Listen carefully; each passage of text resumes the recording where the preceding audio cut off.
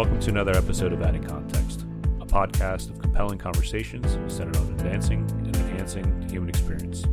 I am your host, Michael Bollins.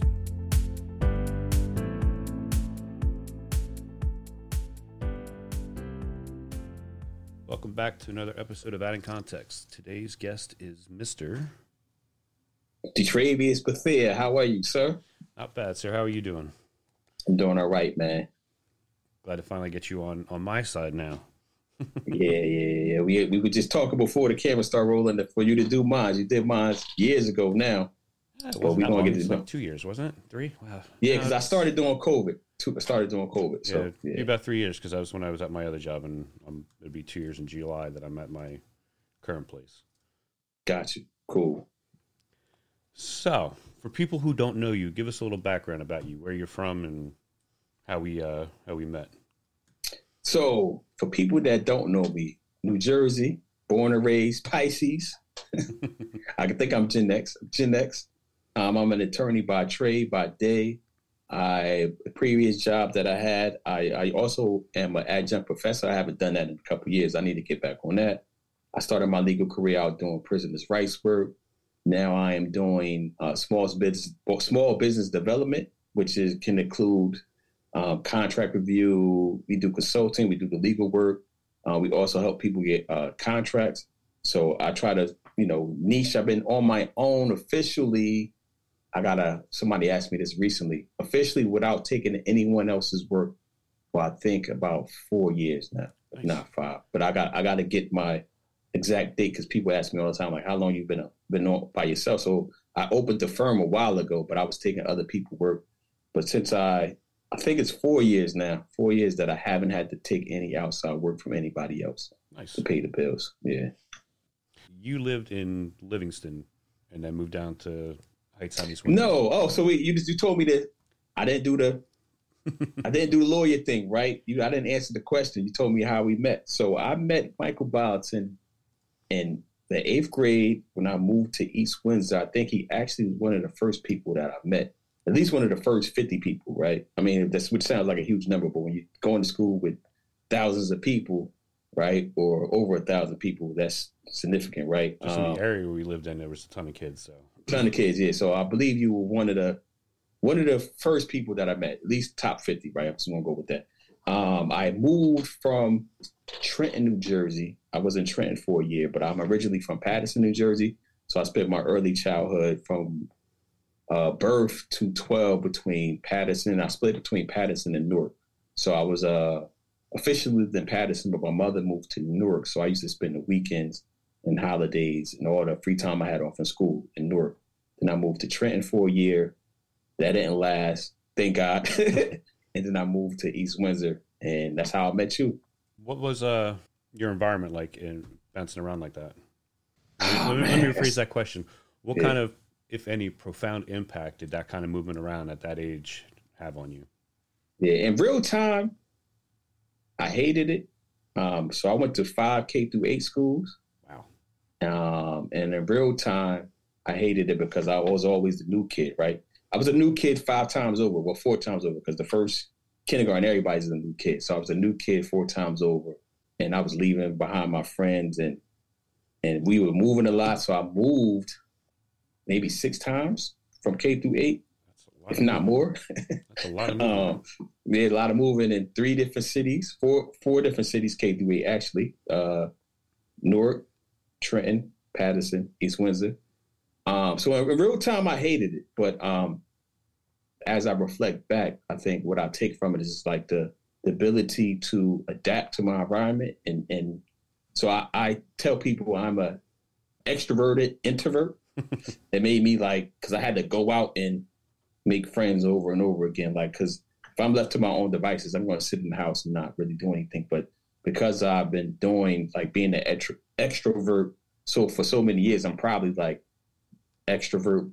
My nature is introvert, but I'm extrovert because I just forced myself to do it for many years. So maybe that's my nature now, but my birth nature, right, is just to be an introvert. So I think those are the things, and just to be in contact with so many different types of people, right? So from K through 7, I I was primarily in Black and Hispanic schools, right? And then when I moved to East Windsor, it's primarily white. And you have to adjust. You're dealing with, class issues. We talked about that before we got in. Even within East Windsor, you're dealing with a class issue, right? I mean, it's unspoken, but it's there. Sounding Black, acting white, all those type of things come into play. And I thank God that I had to deal with that early on versus like you going into the world, in the workplace or going to college and then you're dealing with all those type of baggage. And I don't know what's going on right now with kids, but I can't imagine I guess I will get through it, but it happens all the time. But I think I do have an advantage because of that. Yeah, I think it's definitely, and this goes without saying, it's a completely different world looking at what my kids deal with as to what we dealt with at their age. And in some ways, I think we kind of had it better off in that we didn't have as much information available to kind of influence where we thought, which is a double-edged sword. It's nice to have all that information accessible, but without putting things into context and utilizing that information the right way, it could be a bad thing. And that's the misinformation part, right? That's the whole big deal with the misinformation. I'm not sure I would classify that as misinformation. There's one thing of understanding information and having it in the right context, which as a kid you really can't do, and you got to be guided to it. It's got to be framed the right way for you to really understand things in frame. But misinformation is just another big problem that we don't have to deal with as much. I mean, over the last 6-8 years, it's just been absurd the amount of misinformation and disinformation that's put out there. Yeah, I think kids have it easier in some ways, but every generation's got their good and the bad. Yeah. So where did you go after high school? So high school, I ended up going to the Art Institute of Philadelphia, which was a trade school. It was no longer in business. It was a trade for-profit school, but the Art Institute still exists. I did that, and I studied video. I don't know if you remember, I was like a RAND report, all that type of stuff. Mm-hmm. So I did that. Thank God for Mr. Rose, and we had a studio in our school, right? I never seen that before until I went to East Windsor. We had a studio in our school, so I did that for 2 years in high school, and then I continued it on when I went to when I graduated, and I worked in the TV business directly for so I graduated at Art Institute at 99, I believe. So I did it for 2 years. And then, the last job I had in the business was Nickelodeon. And then what I saw at Nickelodeon actually drove me to pursue a law degree. Can I inquire as to what you saw at Nickelodeon? Yeah, absolutely. So I don't know how much time we got. No, we got all the time in the world, man. So I'm gonna give you the medium version. So it was before going back to high school. Before that, there was this magazine called Vibe. I don't think it exists anymore. And there was this article about Sean Puffy Combs in there. I don't know what he's going. I think he's going by Love now, P. Diddy. And the article was he had just signed a deal with Clive Davis, who was the owner of Arista, then at J Records. And the deal was they gave him $1 million for his Bad Boy Entertainment, right? So that's, Biggie and all that type of stuff, right? And in the article was saying they gave him $1 million. So I was always thinking all right, so if somebody gives you $1 million, they're going to make $10 million off you. So I did my research and found, I was like, so this is back in the day when you had to go to the library and they had the indexing, and before the internet, you had, this is the old school, folks. Dewey Decimal System. The Dewey Decimal System. So I inquired to figure out who was Clive Davis, and I found out he was an attorney. So that's the first seed that planted that law could be a possible outcome, because I'm the first college graduate in my family, so I didn't see any of this. Fast forward, when I was got into my last job was Nickelodeon, and I was working on what's called the Credit Crunch team. So it sounds crazy now because it's normal, but it was innovative at this time. So when they show the credits and they show what's coming up next, remember that there wasn't a time when you saw what was coming up next. You just had to wait till that show went off. Right. And then the next show was commercial. Then the next show, 2 commercials, whatever. Then the next show came on. So it was very innovative at the time. So it was showing over next, and then the credits was rolling while it was coming up next. So I worked on that team that put those whole transitions together. and I was reading. So every Monday, so what you see on network television, if it's not live, it's actually been scheduled a week before, if not more. So we were always a week ahead of scheduling, right? So what you see today was put into the system last week. Right. All right. So we had to do everything in a week. So every week we had to print out the credits just to make sure that this sounds so crazy and so old and archaic, right? We had to literally print out the credits on this machine, and we had to watch the end of the credits to make sure that they were right, they were correct. Not correct as in the names, but correct as just making sure there's no jump cuts or anything like that. Because Nickelodeon is network, so all the shows come from other production companies, and we air them. So we used to print out the credits, and then one day, this is a mindless job, because we did that every Monday. It was mindless, part of the routine. We got to do that every Monday. One day, for whatever reason, I decided to read the credits, right? And I was specifically remember that it was Kenan and Kel, for all the people showing the age. Kenan and Kel show, and at the end it said, Kenan and Kel is a product of Viacom/MTV Networks. And I was like, damn, like who was the attorney that let them sign that deal? So that means that they can't do anything that says Kenan and Kel Presents without getting rights from Viacom MTV Networks. So I was asking around, and like I said, this was a network, so people don't know the production companies, but people that were like, yeah, I saw saying, is that their name? And it was like, for all we know, yes, that's their legal name. And I was just like, damn. And I remember years before, and I don't know what article this was. It was Eddie Murphy it was an Eddie Murphy interview. And he was saying like how he signed the rights to his name to his, I think it was his manager, and how he fought years to get his name back to do like to actually have that's intellectual property. So we do that with the firm, the intellectual property to his name. I was just like, damn. And I was like, you know what? I was just the medium version. It's a much longer version. So I was looking around, and I was just like, man, like I can either go hard with this. So this is in 2000. I can either go hard with this because I was rarely into the creative arts and creating. And I was like, I either go hard with this and like, hopefully people see my value and my art and all that type of stuff and put me into play to become like the producer or whatever. And I was like, or I could take the legal route and be like the person that has to review these contracts and maybe finagle my way through the back door to the legal to become an executive. And here I am today, man. That seems to be a recurring theme that you hear a lot. Like and I think it's one of those things that gives attorneys a bad name. There are so many people in the entertainment industry, whether we're talking music or acting or otherwise, that you hear all these horror stories about how they got royally screwed over because they really didn't know what they were signing and what they were getting into, and they effectively got robbed out of millions of dollars in some cases. Yeah. So I'm gonna give you my little my fine print. Read the fine print, right? So we talked about that's the name of my podcast. So the part of the fine print, there's good and bad attorneys everywhere from every law school, right, in every country, right? So it's just like any other profession, right? One thing that people fail to realize or take into account is that every attorney works for somebody, right? So if you get in the screw, it's because the person on the other side wants you to be screwed, right? Like so that's part of it.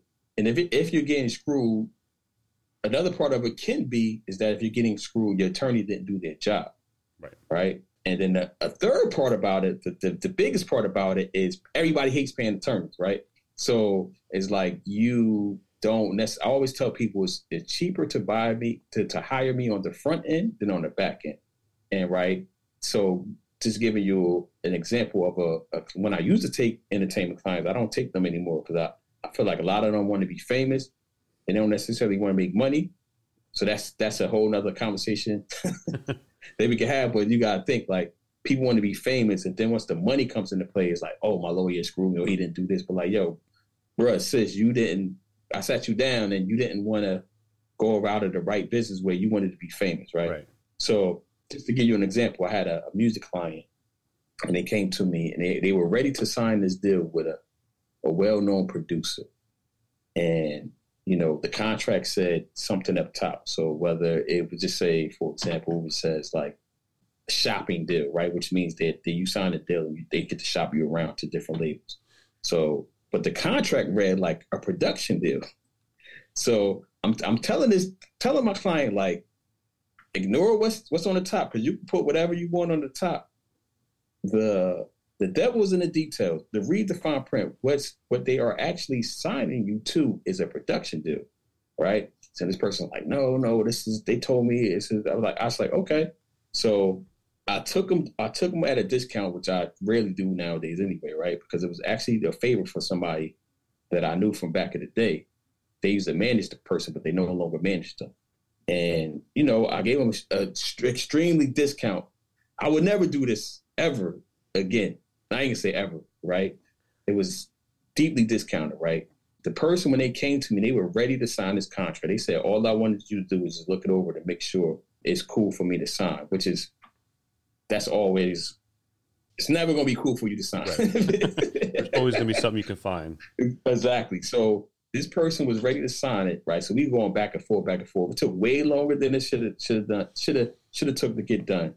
I gave them the bill. They complained about the bill, but I'm like, so I had to break it down to her. I said, break it down to this person. I said, listen, you were ready to sign this deal when you came to me, and I took this one line out of this deal. I said, if you were to blow up, if you were to become popular, that one line I took out of your contract is potentially worth millions of dollars. And you was ready to sign the contract. Right. I said, and you're complaining about $1,500 or whatever I charged. And it's like, so those type of things is like, I don't know, man. I think a lot of artists are so pressed to be a part of the system that they will sign horrible deals, regardless of the attorney's advice. I mean, on a similar vein to that, there's just this thought process that I don't think people understand, or a lot of people don't seem to understand. Your time is money. Your knowledge is money. It's money, exactly. So it's really fucked up when people come up to you, yo, can you just look at this real quick? Let me know what your thoughts are. It's one thing if you have that kind of relationship. It's another if they're kind of taking advantage of your expertise. And, out of curiosity, I could look it over real quick. Yeah, it kind of looks okay, but, I wouldn't go that route. I can look it over, but it's going to, we'll have to sit down and talk. Yeah. The push to kind of take advantage of people. And it's not to say that you won't give that person the time of day for free, so to speak. But there's this assumption that just because we're friends, you owe it to me. And exactly. And that's you not hitting that on the nail, man. You sound like an entrepreneur out here, man. That's not how that's supposed to work. It's supposed to be, hey, I got this problem. I know you deal with this. When can we sit down and talk and kind of go from there? But just to have that immediate expectation that just because you're friends with somebody and they know something that you don't, that they're just going to kind of give you that. And it works even worse when you're not friends and, you have people. I worked for an IT company, and people will come in, clients say, yeah, I want to do this. So we put together this whole presentation, and then they'd argue about, the plan that we wanted to implement as if they knew more about systems and networks than we did. You hired us to do a job. This is what we're offering. This is what we're suggesting. We've got the expertise for it. Otherwise, you want to come to us, and then you complain about how much it costs. There's a reason why you guys have retainers. There's a reason why, people ask for 50% down for things. And usually that covers all the time that goes into putting things together before you really get into, the nuts and bolts of things. Yeah, so I'm glad other professions are dealing with that problem, which I knew. I read this story, or it might be just a parable, right? I think that's the word I want to use, about this plumber, right? So the person called, somebody did, their toilet was stopped, and they had a plumbing issue, right? So they called the plumber, and the plumber came in, and he went out, so the plumbers don't come out for free. That's one thing, right? The plumbers don't come out for free. You got to pay them something. So the plumber come in. So the person was spending days and days trying to figure it out. What's the problem? Couldn't figure it out. Drano, all that type of stuff. So finally calls the plumber. The plumber charges them, let's just say $500. The plumber comes out. He looks out. He was like, oh, I see the problem. He bangs on the pipe, and then everything comes down and starts flowing. So the client was like, "Oh, this is bullshit. You come out here." So the plumber was there for 10 minutes. You come out here and you charge me $500 for 10 minutes. This is bullshit. I need an itemized bill. So he wrote the itemized bill. He said, knocking on the pipe, $10. Knowing where to knock on the pipe, $490. But that just goes like, that knowledge, like your knowledge is worth something, man. Yeah. And it's just to have people just take that and anticipate you conveying it for free for their benefit is, I don't know. There's lots of problems I have with society nowadays. But yeah. So your first legal job was prisoner rights work. What kind of stuff? Yeah. Did you do? So my first, I guess, my first legal job, I did it for, I guess, even going back to when I was a law clerk in law school, I did it from 2006 to, I didn't graduate to 2008. And I didn't get barred until 2009 because they take time to, take your test and get you in to swear in. So from 2006 to about 2011, so for 5 years, I did prisoners' rights work for the DC Public Defender Service. And I was in this division called the Community Defender Division, which we handle reentry work, we handle parole hearings, we handle so in DC, if you get in trouble within the jail, you have a right to an attorney because it can be referred to outside for I guess anything you do in jail could be referred outside for prosecution by the state. Well, DC is not a state, so they had rights to an attorney. So we used to go in and defend them when they got into fights and all types of stuff. So yeah, prisoners' rights works. Fights while they were in prison, or just fights in general? Just fights in DC jail specifically. Okay. Because DC, just for background, DC is not a state for those that don't know. Yeah. Yeah. So DC is not a state. So DC, the reason why our division, so there's the traditional public defenders that everybody hate, say they don't do a lot of work, but like I said, there's good and bad attorneys everywhere. But then there's the DC public defender, which was funded by the federal government. And because DC prosecutors are funded by the federal government, it's some law that we had to have the same resources that they had. So that's why our whole our whole organization even existed, right? And going with so DC has a jail. So we were allowed to go into the DC jail specifically to defend them against if they had anything in jail, like any disciplinary hearings. And then so DC, so they had a jail, but DC doesn't have a prison. They used to have a prison called Lorton Prison, which was in Virginia. They shut it down with some revitalization act. They took the property and I think it's like malls and condos over there now.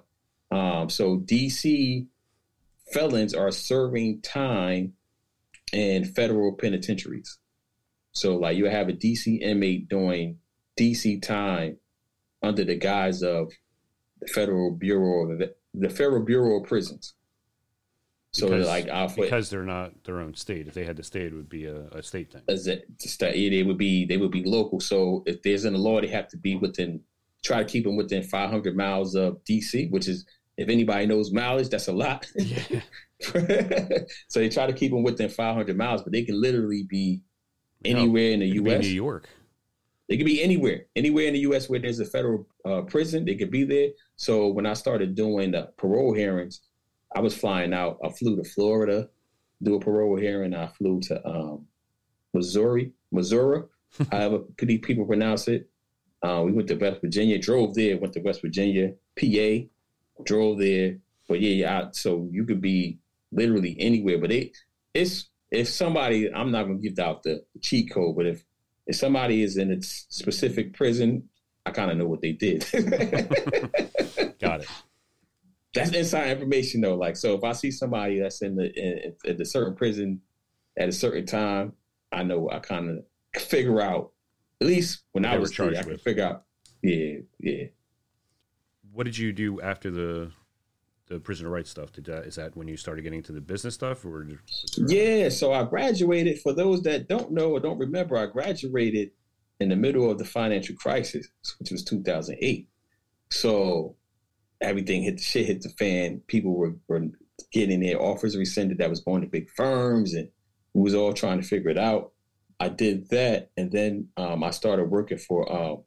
I was doing contract work, so I was doing what's called like doc review, and then I was actually working on people cases that would bring me in to help them with their cases on whatever, right? So I'll write their briefs or whatever it was. So I did that for a couple years, but I officially opened my law firm in 2012, and the reason why I did it is because when I wanted to bet on myself, right, and I realized that you might have realized this too. A lot of these people are not smart, man.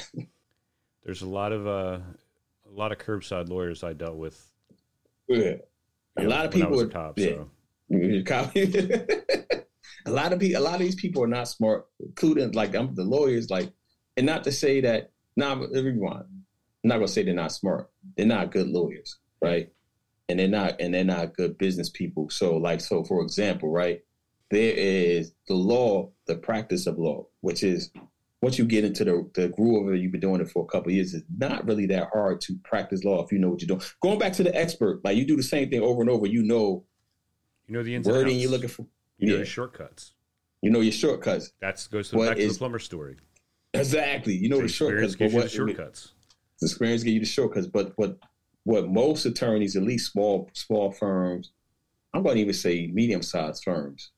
I'm going to say most firms, they aren't necessarily great at the business aspect of the law, right? So, for example, you have a New York firm, a big New York firm. They're still running on the billable hour in 2013 for the most part. They're still like beholden to massive corporations. So Microsoft, they're going to spend, let's say, $100 million a year on legal, right?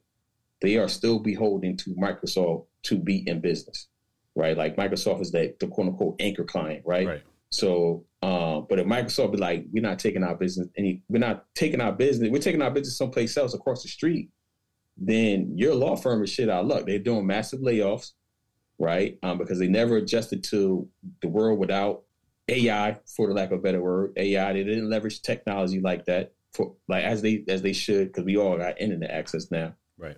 But yeah, they're not that great at. If you go to any large firm website, it all looks the same. They all got the suits on and the background, and they all look the same. They all speak like with a certain way, I guess, is what they think lawyers are supposed to be, which in a way is our fault, but it's also the public's fault. But it's really, there's a lack of innovation in the legal field. And I felt as though, and I still feel that, that's where I come in and my expertise and my innovation per se. So, for example, your background. I set my law firm up from day one to be virtual one day, right? And then guess what happened? COVID happened. So I was already set up to be primarily virtual, where people still wanted to come in. People were still like, I wasn't using a whole bunch of Zoom and all that because that wasn't really a thing like that until COVID. But once COVID happened, I was already set up, ready to go, right? To thrive and doing. I mean, it was rough. I ain't gonna lie to you, right? It was rough because everybody was trying to figure it out. Nobody was working and everything, but I was already set up. You were ahead of the game. Yeah, you didn't have to put in to plan or obtain certain things like cameras and things like that, and some of the documentation services that you use because you already had it when everybody else was scrambling for it. Yep. So I try to be, forward thinking, and that's with anything. So whatever I'm going to do, I'm trying to be all right. So what's going to be, what's coming down 5 years from now? And I'm sometimes wrong, but a lot of times I'm right because everybody gets comfortable, man. Comfortability creates complacency, and complacency creates errors. Yeah, you're going to have to share that with me, man, when we get off the phone. I'm going to use that. I'm going to put it on social media. I'm going to steal it from you. Yeah. I see that with a lot of places. There's, like you said, there's a lot of people that are bad at their profession that are successful, and it makes you scratch your head. Yeah. The idea of not being forward thinking, like you were just talking about, the attorneys have this certain way of talking, a certain way of being, and a certain way of acting and looking. And I think TV has done a lot of bad for law enforcement, for doctors, and that's kind of where I dealt with both sides of it. I dealt with the people that I was interacting with as a police officer would try to, act as an attorney as if they knew what the law was, put handcuffs on them because there's a fight. We separate them and then we take the handcuffs on them and let them go. And they're like, well, you didn't read my Miranda rights. Well, I don't have to. I know what I need to read them. Just because you see it on TV every time they put cuffs on somebody, you got to read the Miranda. That's not the case. Not the case. Yeah. Arguing about what we can and can't do, and we deal with that on the street, and then we go to court to talk it out. And there are some attorneys that they have their shit together, and they are on point, and then there are other ones that are talking out of their ass and just don't have together as well. Yeah, which is frustrating. Let me ask you this though, because this is a great conversation. So, from a police officer side, like you spoke about a little bit, just running to people. When did you stop being a cop? When was my last time I had a uniform on was coming up? It'll be exactly 7 years. On March 4th. So can you tell the people, I don't know if you told them about this on your platform or not, but tell the people, like, because, police officers, they get a bad name too. Like some of the stress that you deal with day to day. So I may have touched on it once or twice and things, and I know there's been a few of my thoughts on law enforcement. The problem I have with the narrative these days over the last 6 years or so is most of the people who are ranting about police have no clue or concept of what the job really entails or what it's like to really deal with people. They're used to dealing with people who do what they tell them to do, and that's it. Whether it's because they're charismatic or they did something that gave them some sense of authority. I think there's a lot that could be changed. I think there's a lot of reforms that could be done for law enforcement. But as I've said recently a few times on shows, New Jersey, I think, has the best trained officers in the country, hands down. Oh, for real? Really? I firmly believe that. When I look out and kind of see how some things have gone down in other states, we don't have that really happening in Jersey on the frequency that you see in California and elsewhere. I think there's definitely some improvements. It's one of the reasons why I ran for state assembly is to try and get them to make some of these changes. One big one is, with cops in New Jersey at the police training commission authorizes or says you have to have spent X amount of time on defensive tactics, but they kind of loosely leave up what those defensive tactics are. I think at the time when I went through up until recently, like you have to do a 30-minute or 30-second round in boxing. That's not really defensive tactics. That's putting two people in a ring, so to speak, and letting them pummel the shit out of each other. There's nothing productive that comes out of that. Each academy kind of takes upon their own defensive tactics idea and philosophy and gives that makes that part of their curriculum. I know some academies at one point were doing Krav Maga, which is what's that? The Israeli martial art, which effectively is do as much damage as possible, as quick as possible to end the threat. To me, that's completely counter to law enforcement. Gotcha. I've always been a proponent for as long as I was a cop, for when I was teaching at the police academy, for officers to get into Brazilian Jiu-Jitsu for a number of reasons. One of which is it's more about compliance holds. It's more about joint locks. It's more about gaining control of somebody without using a lot of physical force and without causing injury.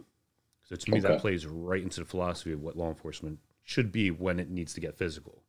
To kind of jump back for a second, people don't know what the use of force continuum is, but they speak as if they know. The use of force continuum, yes, it's a stepping ladder, a set of stairs going up, but some kids like to go from the first step to the fifth step. People don't realize that can be a legal way to navigate the continuum if the situation calls for it. You don't have to hit every single step. You can go to where the escalation goes. And again, that's where the advent of, not the advent, but the more prevalence of cell phones and cameras in the public. Cops nowadays know that there's a camera everywhere around.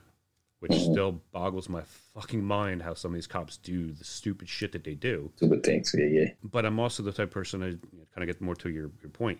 I'm not going to judge an officer based on the little clips that I see when the incident first happens, because my belief is a lot of that's slanted, depending upon where the news source is coming from. We talk about police brutality a lot. The numbers that I've seen don't fit the narrative, and then you have the narrative being, it's bad. And I'm not saying that police brutality is not a bad thing. It's not something that should ever be in existence. But we're humans, and some people hit the breaking point and they lose control of their faculties, and bad shit happens. With that being said, when they talk about police brutality and they talk about officer killing, specifically black males, unarmed black men, they tend to bring in the Trayvon Martin incident, and they bring in one specific one from New Orleans, Sterling Alton, or Alton Sterling, and they can't see the objective facts to that particular case, to where, I watched a video, it's like a 4 or 5 minute long video, and unfortunately ends in the gentleman's death, but you can see the cops that literally did everything within their power, everything they were trained to do, and slowly escalated up the use of force continuum till literally the guy had his gun into the guy's chest and said, "If you don't stop moving, I will shoot you." And I think he said it 2, maybe 3 times, and the guy kept on trying to go into his pocket. And as soon as the cop shot him, he stopped moving, he reached in the pocket, and he had a revolver in his pocket. Wow. And that's the situation that doesn't fit the narrative. What case is that? Well, send it to me. I think it's Sterling Alton, or Alton Sterling. I'll send you the name later. Okay. But it's one of the ones that to me, it takes away from the intelligent dialect of the problem. Problem is police brutality. Is it a problem? Absolutely. But in order to have an intelligent discussion and work to a solution, we need to understand what is factual and what's not factual. And to lump that one in, or the Trayvon Martin thing, which had nothing to do with law enforcement. No, at all. It had to do with just some asshole who had, an ego problem. Yeah. And couldn't tolerate that he got his ass handed to him by a 14-year-old. Yeah. But you take those 2 things and they always get lumped into police brutality. And I think those are 2 examples of where they don't fit the narrative. They twist, they contort things a little bit. Yeah. Are there things that we can do to fix police brutality? Absolutely. But the prevailing problem that I see comes down to a respect thing. There's nobody respects anybody anymore. Whether we talk respect for each other, whether we talk respect to elders, whether we talk respect to police officers. I know this is something that I've said numerous times on the show. If people came to an interaction and treated each other with just a little bit of respect, things would be vastly different. But there's just, everybody has their own sense of entitlement to how they feel they should be treated. And some people kind of think they should be treated better than they deserve to be. And other people take advantage of that. My experience, I've stopped people of all races. I've been called all kinds of things. I've been accused of a number of things. That's never. Has somebody ever said you smell like bacon? Yeah, I'm sure I've heard that a few times. Yeah. So I've heard that you said a few times. I cut you off. Go ahead. I just wanted to throw that, because you hear that, you see that a lot in movies. Like, well, I ain't say a lot, but a couple times, like, smell like bacon in this motherfucker. All the insults for a cop I've gotten thrown at me, but that's not me. It doesn't bother me. It doesn't faze me. Are there some cops that don't understand the idea of getting more with sugar than do vinegar? Yeah. Are there cops that are assholes? Yeah, but that doesn't make them a bad cop. And I think that's one of the other problems is they take that outward appearance and just immediately say they're bad. Well, you don't know that for sure. Yeah, I got a follow-up question for you. But before I get to, I know it's your show, man. I don't want to take over your show. No, it's your chat. But before I get to the follow-up question, so I've been trained to never say never. Right. as a lawyer, right? So, but I'm going to go close to never. Like I never post stories about any type of policing and shooting and all that. I try not to post until like it gets pretty close to trial and other stuff comes out. I try not to post on social media. Right. Because quick story, talking about like context and story. So I had a case in New York. It's a fire case. It was a personal injury case. It was actually arson. Two people ended up dying in the fire. I had one of the survivors as a client. And I did an interview with the New York Post. It's out there. I saw on my social media. You probably could Google it, New York Post. And I'm quoted in there. And the New York Post story, like there, it's one, the quote is small, right? So we had like a whole conversation, only a little bit got into the I can say it wasn't a long conversation, but maybe 15-minute conversation, only like a few lines got into the actual article. You mean the media took your words and didn't put it in the right context? yeah. So hold on, don't steal my fire yet. So they actually, if I can remember correctly, they got my context right. But the story, the actual story, was about what happened and the witness statements and all like what my client said. It was completely false. And this is the New York Post is not a good example, but this is like the established media. It was basically 90% wrong. Like that's actually not what's happened. Like you can actually get the police report and if they actually got the police report and read it, you be like, bruh. And then they never come behind and correct their story. I'm like, yo, and so I tell people, I've been called names for doing this or whatever. But like, yeah, you gotta get more information, man. Like, don't just jump out there with the first. So what we have been accustomed to, at least especially in the last 10 years, like everybody wants to be the first to report on something. And it's like the first report is always wrong.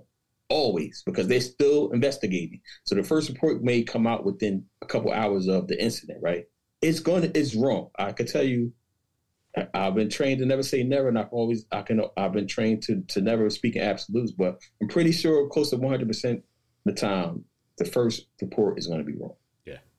Just because you don't know. Like, so me going through like having that real world example of actually having my client, her statement be false, the actual describing of the incident being false and no retraction. I'm like, man, imagine, I'm just a little guy, right? I'm just a little guy in the grand scheme of things. Like, imagine how often this happens all day, every day.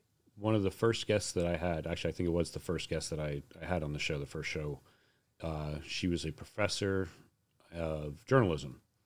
And we talked about journalistic integrity and how it just doesn't seem to exist anymore. Got you. And it's like you pointed out, it's a matter of they need to be the first to get the story out, regardless of facts. And then regardless of the facts, yeah. Once the new facts come out, it's almost as if they didn't say that first thing and just push the new stuff out. And it's like, well, that completely contradicts what you just said before. Exactly. Yeah. And there's a few news sources I'll keep nameless that just seem to be making that's their business model to just say whatever they want to say, regardless of the damage it could possibly do, regardless of how objectively and demonstrably false it is. And they just push it out there because they know that their viewers are going to eat it up. Yeah. So the New York Post, I'm pretty sure it's New York Post. So the New York Post, I apologize for throwing you under the bus, but I'm pretty sure it was y'all. And but then the question I was going to ask you: why do you think New Jersey has the best training for police officers? I can only speak to my experience. My recollection is New Jersey is one of the only states that, at least at one point, you could go around the country and get a job as a cop. And once they knew you were trained in Jersey, you didn't have to go through their academy. They kind of took the New Jersey standard. I think New Jersey and California at one point, I could be off on that, could be wrong on that, but I seem to recall that kind of being a thing. Part of the problem, I think, is, we have a very diverse country.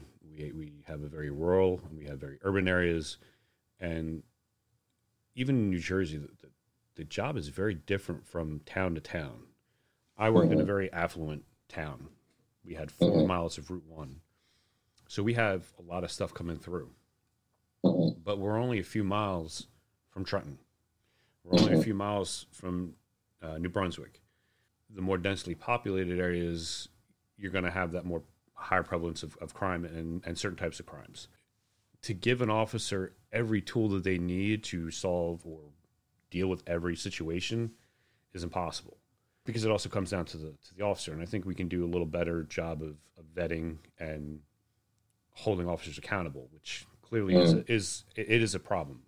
And when it happens, it's just like, as a retired cop, it drives me nuts when you hear a cop doing something stupid, somebody getting hurt or worse, and then you start looking into that cop's background, like, oh, well, he had use of force issues, he had this issue, he had domestic issues, and they just kind of pushed him around.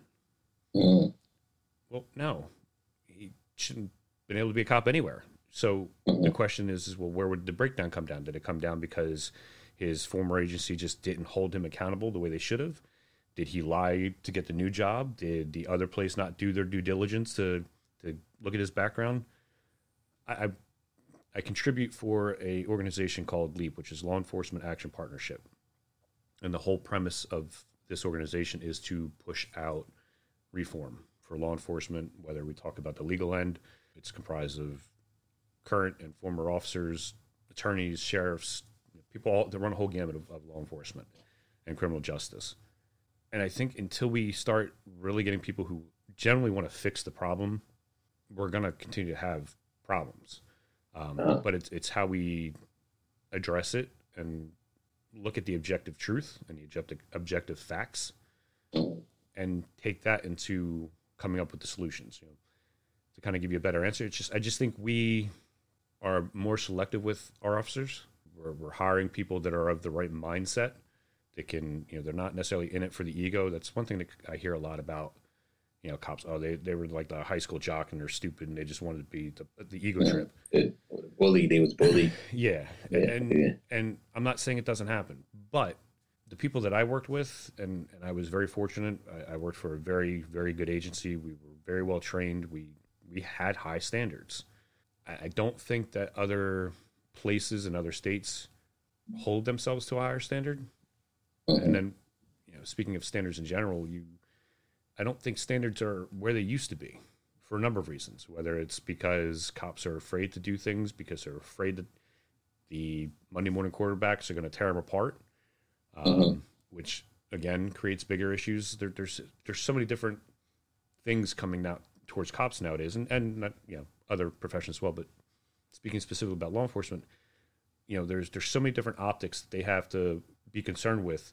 It takes them away from being able to do their job as effectively as they could or should be able to. And until we have a more uniform way of teaching officers and what that way is, I don't know. I haven't looked into it enough. We're going to have the problems until cops are held accountable for when they fuck up. We're going to have problems. There's a big push in recent years about getting rid of qualified immunity. The misunderstanding of what qualified immunity is for officers and wanting to get rid of it, to me, shows ignorance on the people who want to get rid of it. Because what qualified immunity really does is, if a cop does things by the book, he can't be held liable. When you take that away, if a cop follows everything by the book, they can still be sued. That's what the whole thing of qualified immunity is really about, is about protecting the officer as a civilian when they're doing things in the capacity of their job. Capacity of their job. See, I didn't even know that. You just educated me on that. Yeah. And to me, it's extremely important, because no other job can they kind of come after you as hard civilly for you doing your job. Yeah. And you have people who just really don't understand what it is, and are like, oh, that's just the way cops get away with stuff. Well, no, because I haven't really seen any incidences where a cop really screwed up and were protected, so to speak, by qualified immunity. Were they protected by other means? Sure. Absolutely. But not by the qualified immunity clause. Not about it. And if you take away that, you're not going to have anybody that wants to be a cop anymore, because they know that their ass is on the line, even if they follow the book. They follow the rules. Yeah. I've had people come and complain about me and my conduct as an officer, if I didn't have qualified immunity, things could have went sideways for me personally, financially and otherwise. So I think in a general speaking sense, people just need to kind of hone it back in and start dealing with objective truth. And perspective is a big thing. Everybody's perspective is different based on their background things, but be a little slower to react, I think, on some things. You don't have to act. You don't have to act immediately. That knee-jerk reaction is usually the bad one. Police officers are similar to attorneys in one way. This is the only profession I can think of that people either like really don't care or hate until you need them. Right.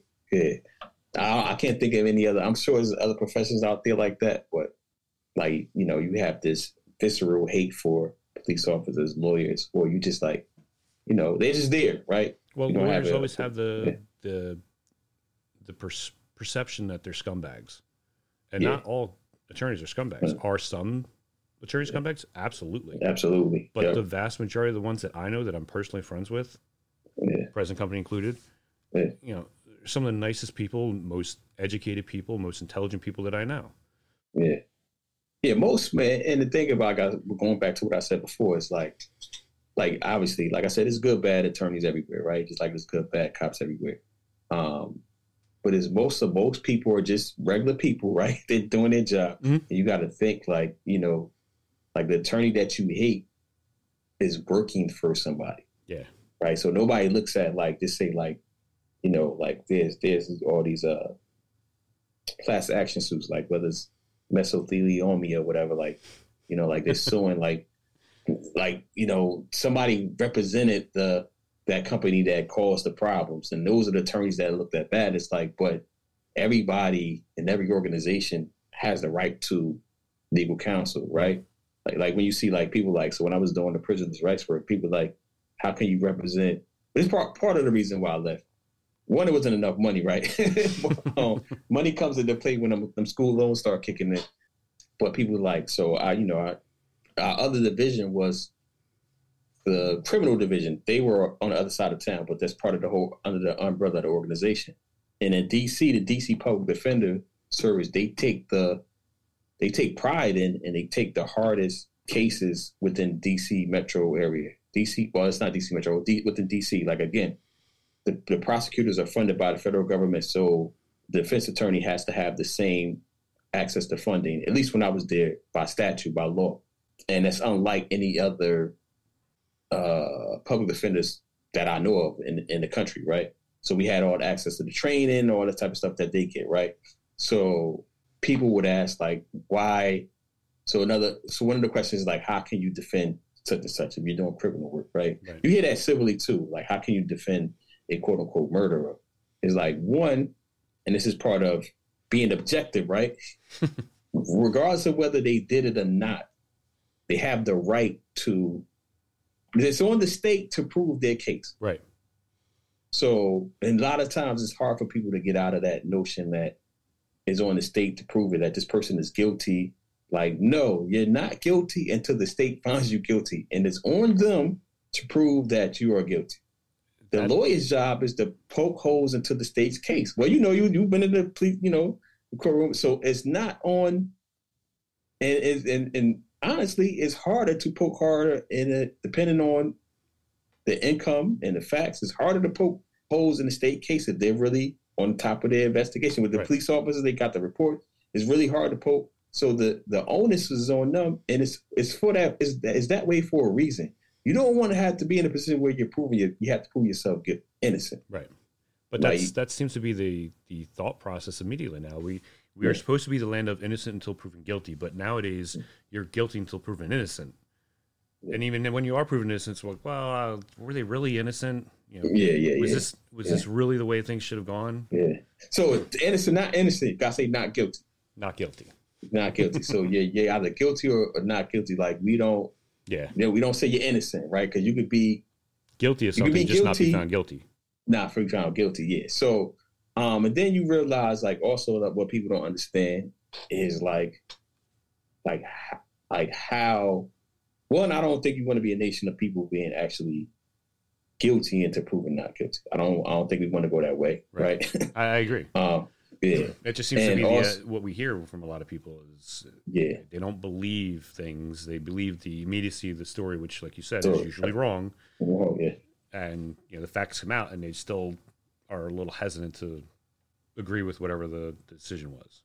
Yeah. Also, another thing people don't realize is that the vast majority, I'm going to say, in criminal cases, the last time I checked, it was like 97% don't go to trial anyway. Right. Like either plea or it's thrown out, right? So you're talking about 3% of the cases, right? Anyway, right? Well, TV makes it look like every case goes there. Everything's going to trial. Like, yeah, like right. It's like, no, that's not actually happening. And it's just one of those things where, like, coming back to the facts. I love facts. I love being objective because we all got a perspective, right? Yeah. We all got but can we get to something that, all right, this is what it says. And I see this on social media all the time. That's why I stopped going back and forth. One, it's not funny anymore, and I got to protect my mental health. But going back and forth with people is like exhausting. I posted this recently. I don't know if you commented or liked it or not. I said, everybody has an opinion, but opinions are not facts. Like, you don't have your own facts. And just because everybody has their right to opinions, and all opinions shouldn't be valued equally, first of all. Right. And just because you are loud and obnoxious or aggressive with your opinion does not change the fact that it's just an opinion. I commented on that with the line that I paraphrased from the one Alex Jones judge, to where she said, just because you believe it doesn't make it true. I did see that. I think I like that. Yeah. Just because you believe it. Yeah, like, so and I do believe, I can't prove this scientifically because I'm sure there's research out there, but I do think that people are confusing their opinion with facts. Absolutely, especially nowadays. Yeah. And it's like, I agree with that. Yeah, and like I said, I'm sure there's some research, and I'm probably going to do some research on it just because I'm a nerd like that. So I know, like, I'm sure there's some scientific research on it, but I'm pretty sure that's happening more often than we probably realize. Yeah, I think it's definitely one of the social problems that we have. Yeah. We've been going at it for a little over an hour, and I'm sure I could. Damn, man, I haven't seen it. I could do this with you for like 5 more. But we got to hours. do another show. You got to bring me back. Let me know the people want me back. But go ahead. I know you got some ending questions that you want to ask me. Let's go. Well, I'm gonna do things a little different with you. Usually, I do the what would you rather questions. Okay. I'm gonna do something from a game called Debatable, and we're each gonna take a side and very briefly argue our side, so to speak. I'm going to have fun with an attorney, see how good of an attorney I would be. Gotcha. So the first question is, and I'll let you pick which side you want. You can argue for being the start of the party or sleeping till noon. The start of the party? The start of the party or sleeping till noon? Starting the party, not start up. Oh, starting the party. Starting the party or sleeping till noon. I am going to go with starting the party. Okay. And mostly from my perspective, as we just, because I generally get up between 4:30 and 5 o'clock a.m. So I can't imagine sleeping to noon. I don't know when the last time I slept at noon. So I don't know if this is at this part the point of the game, but I can't imagine sleeping to noon. I just can't imagine. Any reason why you can't imagine? Because I don't remember the last time I slept to noon, man. So I'm going to take the sleeping till noon thing. Yeah, it's good to get sleep, and especially if you're out partying and you're staying up late, you're going to want to stay in bed a little later. Yeah. See, starting the party, what else I'm going to drop with is, because you can start the party, that doesn't necessarily mean you have to end the party. Yeah, you start it. You can bounce out early. Yeah. I'll give you the win on that one. Caring for plants is the topic. The options are a relaxing pastime or negligent homicide. I'm going to take the negligent homicide. So you're going to give me a passionate pastime? Relaxing pastime. Relaxing pastime. So for me, it's negligent homicide when you deliberately not care for them because you just figure, I didn't water it yesterday, I'll get it tomorrow, and then the plant dies and Now it's negligent homicide, correct? As the attorney, would that fall under negligent homicide? Yeah. If you're neglecting something that needs to be alive, yeah, you're going to get charged with some. I think states call it different things. It's going to be not homicide, but manslaughter. Yeah, but we're talking about a plant. Yeah, but yeah, I agree with you. So, what's the terminology? How do You're I using a relaxing pastime? Relaxing pastime. I'm going to say it's a relaxing pastime because if you're really into it, apparently, like if you talk to your plants, like they react. I've heard that. And if you water them regularly and you talk to them, so maybe that can be like if you are relaxing at home and you don't have anybody else to talk to, you talk to your plant and it might blossom up or something like that. So a stress reliever. There you go. Yeah. We'll call that one a draw. Draw. Got you. And for the last one, how are shirts supposed to be buttoned up? From the top down or from the bottom up? I'm going to say top down. Let me take top down. Now you take top down because that's easy for me. So I'm going to go bottom up. So you go first because I can easily. All right. So for bottom up. Yeah. No, you do. I'm doing top down. I'm doing top down. You want to do top down? Yeah. So top down, it's just, it's where you start. Your hands are up here. You put the shirt on. Your hands are already up top. Start at the top button, start working your way down. Kind of just simple ergonomics and efficiency of body mechanics we'll go with. Got you. So that's what I was going to say something similar. That's why I said, let me take the bottom up just to challenge myself on this thing. So I'm going to go with bottom up because I think if you get to, so we're going to do, time is our most valuable asset, right? Although whether people realize that or not, once the time is gone. So those split seconds. So if you're going from the bottom up, when you get to like the button where it's really getting tight on your belly button, you don't have to worry about there's less buttons from the bottom to that belly joint. And you be like, you know what?